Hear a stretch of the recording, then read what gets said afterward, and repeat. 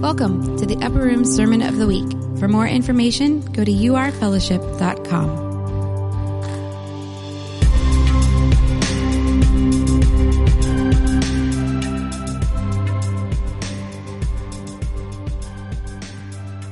How are you? Good. All right. I like the energy. Good. We got it? We got them all? All right. Very, very good. So thanks for doing that, by the way. Appreciate that. That'll help us out. We are in a sermon series called The Carols of Christmas, where we are looking at some of the songs that we sing during this time of year. And today we're going to look at a line from a song that we sang during worship this morning called Come Thou Long Expected Jesus. And so maybe you've forgotten the lyrics to that song, so what I'm going to do is just go ahead and sing that song for you again right now. I'm kidding. We want you to enjoy your experience with us here at the Upper Room. So I won't be singing that song, but Come Thou Long Expected Jesus was written in 1744 by Charles Wesley. Charles Wesley was a prolific hymn writer. He also wrote Hark the Herald Angels Sing. So quite a few of his songs have lasted the test of time. But the line we wanted to focus on in Come Thou Long Expected Jesus is the line, From our fears and sins release us. Let us find our rest in Thee. Today, we are going to talk about rest. So if you want to go to Hebrews 4, 1 through 13, we're going to read about rest, and then we're going to talk about it. All right, so Hebrews 4, 1 through 13. This is the Apostle Paul talking about rest. We're going to read the whole thing. It's a lot of scripture, but it's good. Hebrews 4, 1 through 13 Paul says, Therefore, since the promise of entering his rest still stands, let us be careful that none of you be found to have fallen short of it. For we also have had the good news proclaimed to us, just as they did. But the message they heard was of no value to them, because they did not share the faith of those who obeyed. Now we who have believed enter that rest, just as God has said, So I declared an oath, in my anger they shall never enter my rest. And yet his works have been finished since the creation of the world. For somewhere he has spoken about the seventh day in these words. On the seventh day God rested from all his works. And again in this passage above he says, They shall never enter my rest. Therefore, since it still remains for some to enter that rest, and since those who formerly had the good news proclaimed to them did not go in because of their disobedience, God again set a certain day, calling it today. This he did when a long time later he spoke through David, as in the passage already quoted, Today, if you hear his voice, do not harden your hearts. For if Joshua had given them rest, God would not have spoken later about another day. There remains then a Sabbath rest for the people of God. For anyone who enters God's rest also rests from their works, just as God did from his. Let us therefore make every effort to enter that rest, so that no one will perish by following their example of disobedience. For the word of God is alive and active, sharper than any double-edged sword. It penetrates even to dividing soul and spirit, joints and marrow. It judges the thoughts and attitudes of the heart. Nothing in all creation is hidden from God's sight. Everything is uncovered and laid bare before the eyes of him to whom we must give account. So hopefully it's pretty obvious from this passage what the writer's trying to get across, because 10 times in 10 verses we see the word rest. Apparently a couple thousand years ago, people were dealing with this issue of not prioritizing rest in some way. So, that was then. We have the whole rest thing figured out. So that's good, right? Kidding. We live in a culture that's probably more in need of this message than any culture in history. Rest is fundamental to the human condition, fundamental to human joy and fulfillment. Sabbath resting is one of the 10 commandments. So you realize what that means. Overwork is in the same list as stealing, adultery, and killing. Right? We actually in America see busyness, and even in a way, weariness is a status symbol. When you ask someone how they're doing, oh man, I'm busy, is usually one of the first things that someone will say. This is the air we breathe in America. There's a story of a tiny Mexican village, and on the dock in the village was an American tourist watching fishing boats come in. And off of one of the boats he was watching stepped a fisherman with a small, modest catch of fish, but a very nice fish. And the tourist said, "How long did it take you to catch this fish?" And the fisherman said, "Oh, not long at all. I went out, I caught the fish, I came back in." He said, "Well, you could have stayed out longer and gotten more." So the fisherman says, This is sufficient to care for the needs of my family." So the tourist said, so what do you do with the rest of your time?" The fisherman said, "Well, I sleep in late, I play with my kids. Later on, I take a siesta with my wife. In the evening, I go into the village and meet my friends and play the guitar. I live a full life." The tourist said, "I have a business degree. I have some ideas that may help you. If you started your day earlier, you could go out and catch more fish. You could sell the extra fish, and in the time, you'd have enough money to buy a bigger boat. If you kept that up over time, you could buy a second boat, a third boat, a fourth boat. And eventually you'll have this whole fleet of fishing ships. And if you keep at it, you could have your own processing plant right here in the area. And by that time, you'll be bringing in so much money, you could relocate to New York City or Los Angeles. From there, you could control your vast operations." The fisherman said, "How long do you think something like that would take?" The tourist said, "Probably 20, 25 years. But you make millions of dollars doing that." The fisherman said, "After then what?" The tourist said, "Well, after that, you can retire. You can find a little village by the coast. You can sleep in late. You can play with your grandkids, take a siesta with your wife. And in the evenings, you can go play guitar in the village with your friends." Right? This is the worst. This is the air we breathe in America. This work, work, work. So why are we one of the most overworked societies of all time? A lot of people talk about this, but I think it might be important to understand why we are the way we are. There are two reasons that are given most for why we don't rest. And the first one is a technological reason. Technology means our work is more accessible to us. We're more accessible to our work all the time, so there's like no escape. Technology has also meant the world has shrunk. So whatever you're producing, you're competing in some way with almost everybody else in the world.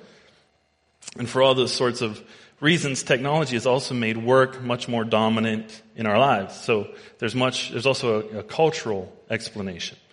In traditional societies, you got your identity and your value from being part of a family or a community. So in other words, you got your identity and your value from being a son or a daughter, a husband or a wife, a neighbor, part of a family or a community. We, however, live in a culture that's one of the most individualistic in history. We're also very competitive.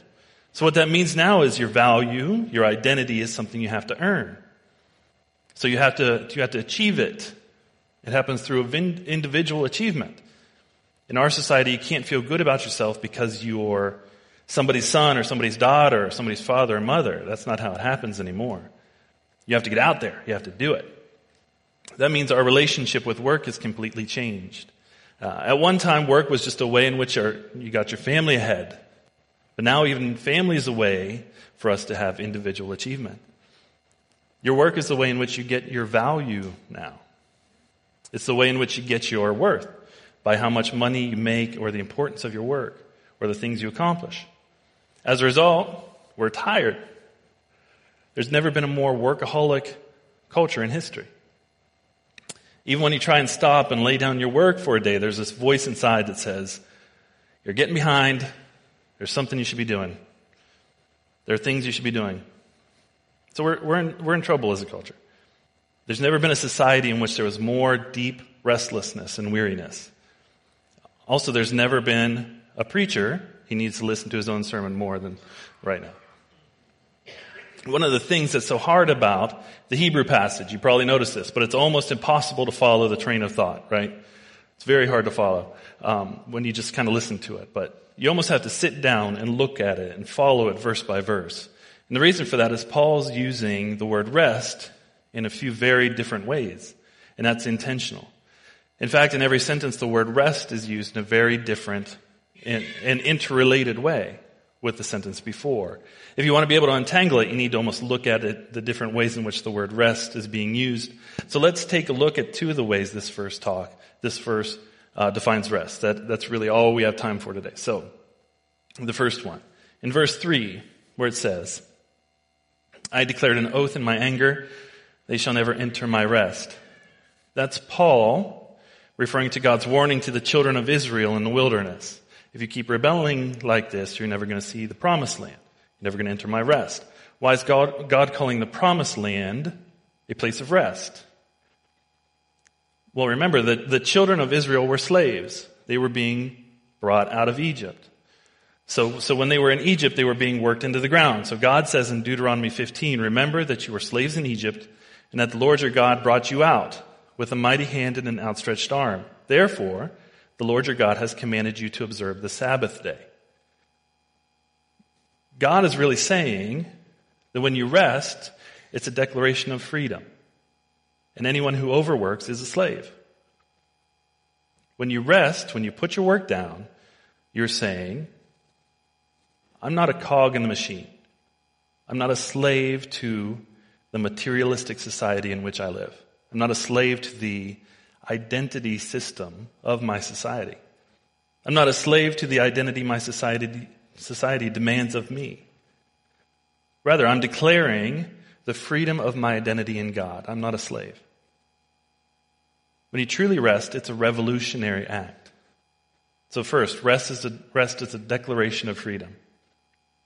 That's the first way the word rest is used. The second way rest is used here is that we're going to look at. In verses 3, 4, and 5 it says, and yet his work has been finished since the creation of the world. For somewhere he has spoken about the seventh day in these words, and on the seventh day God rested from all his work.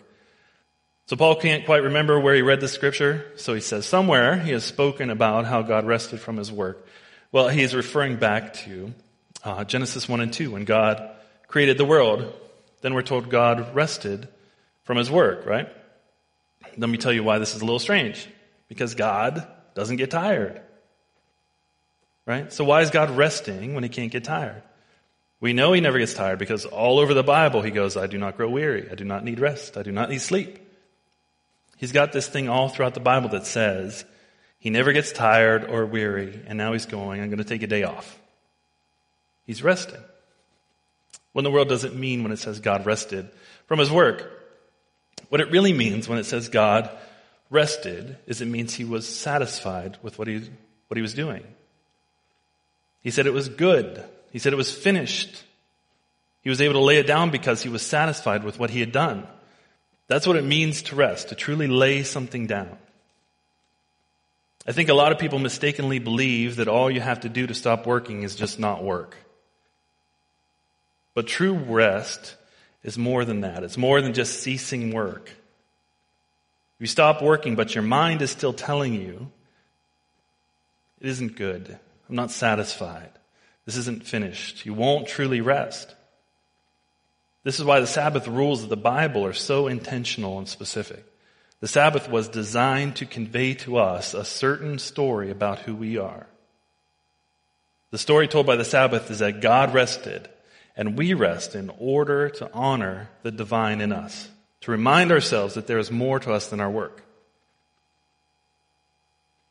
It's one thing to physically rest, but there's also a deep inner rest, which is being at rest with who you are.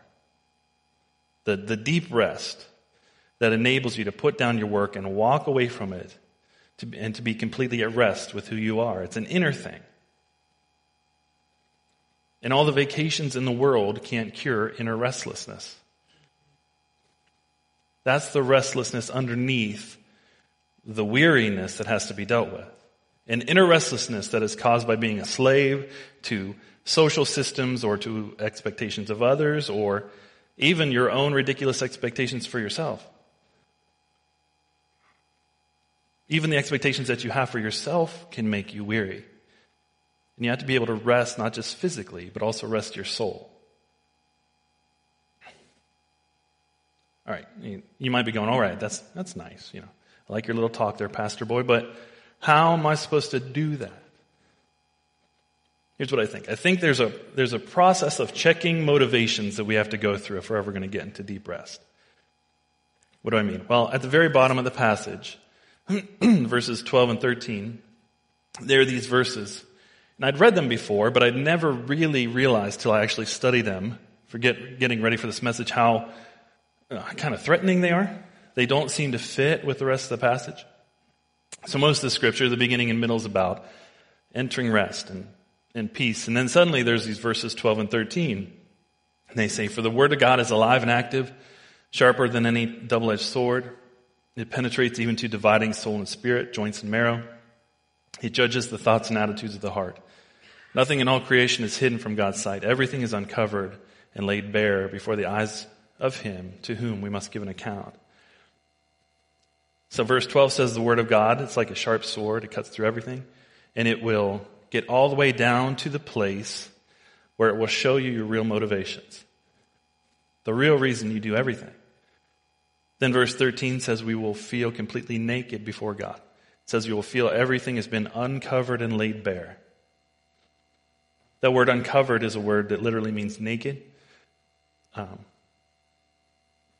of connected to this whole idea about rest is this process we're going to have to go through. It's talking about the fact that you will never get into deep rest unless you go through this experience of spiritual nakedness. When it talks about nakedness like this, it's not talking about physical nakedness, all right? Don't go home, take your clothes off, and be like, "Oh, okay, now what?" You know, it's spiritual nakedness. It's symbolically referring back to Genesis. When you get back to Genesis 3, we're told Adam and Eve are in the Garden of Eden, and they were naked. It wasn't a problem. Why? They were at rest with who they were. They were satisfied with who they were. They saw who they were, and it was good. But Genesis 3 tells us the minute that that's really who it's talking about, turn from God, the minute we decided to be our own saviors and our own lords at the deepest level, whether we want to believe it or not, whether it's conscious or not, all human beings know they are completely unfit to be saviors or lords. We are unfit for the job. We make terrible gods. So as a result, we experience, and Adam and Eve experience, a sense of inadequacy, a sense of not being right, a sense of not being acceptable, a deep feeling of spiritual nakedness.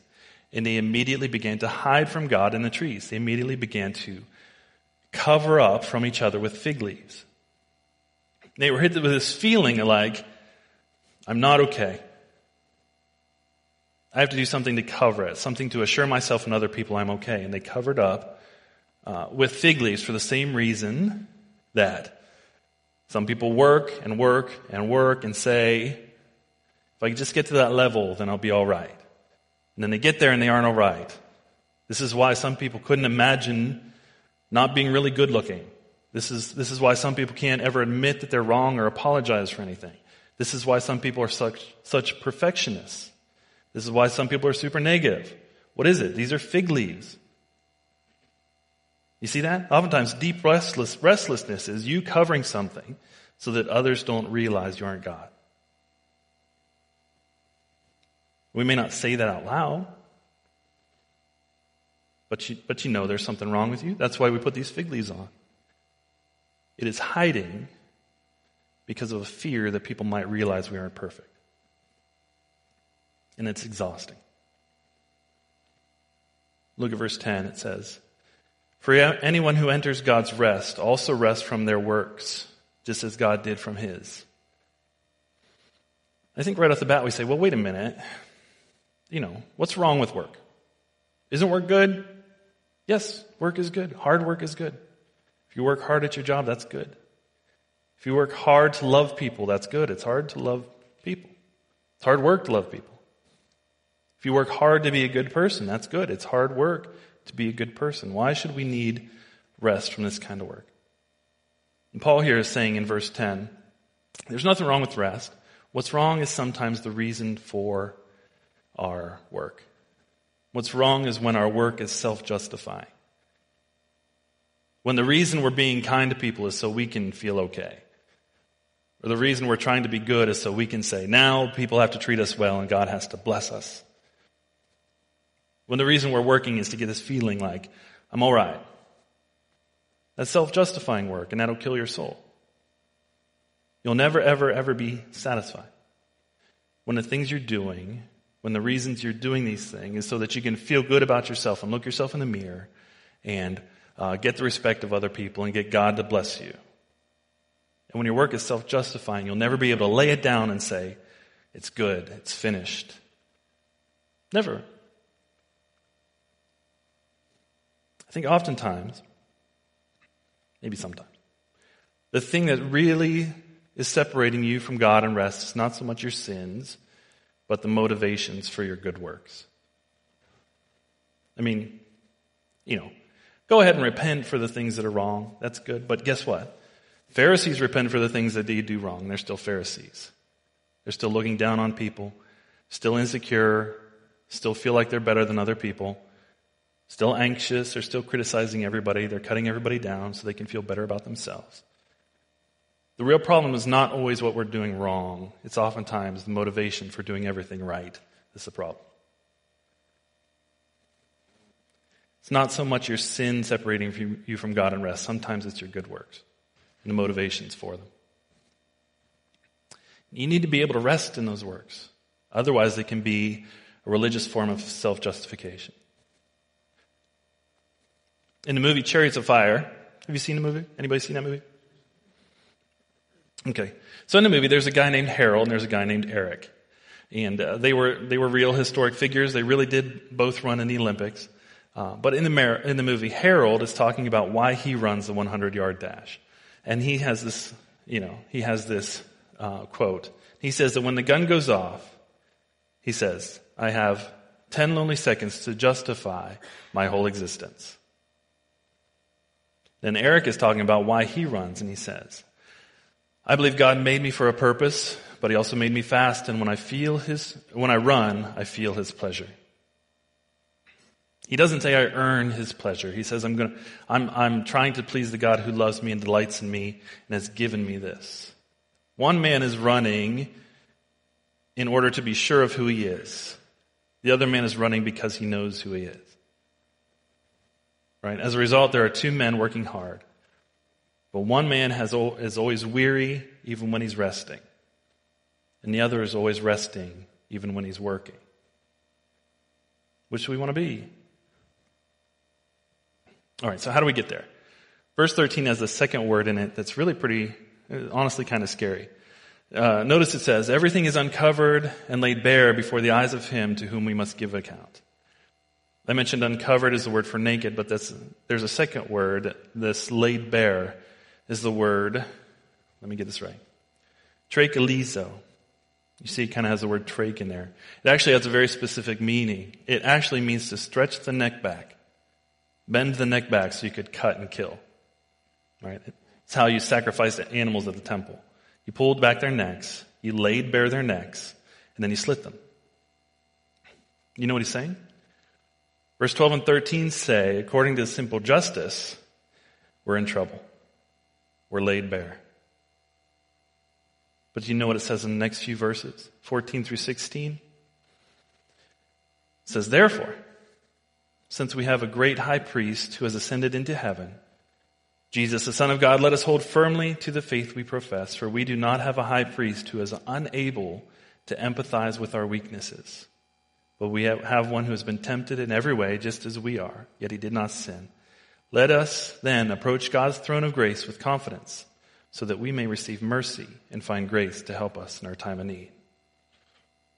So wait a minute. Suddenly verse 14, 15, 16 talk about this merciful high priest.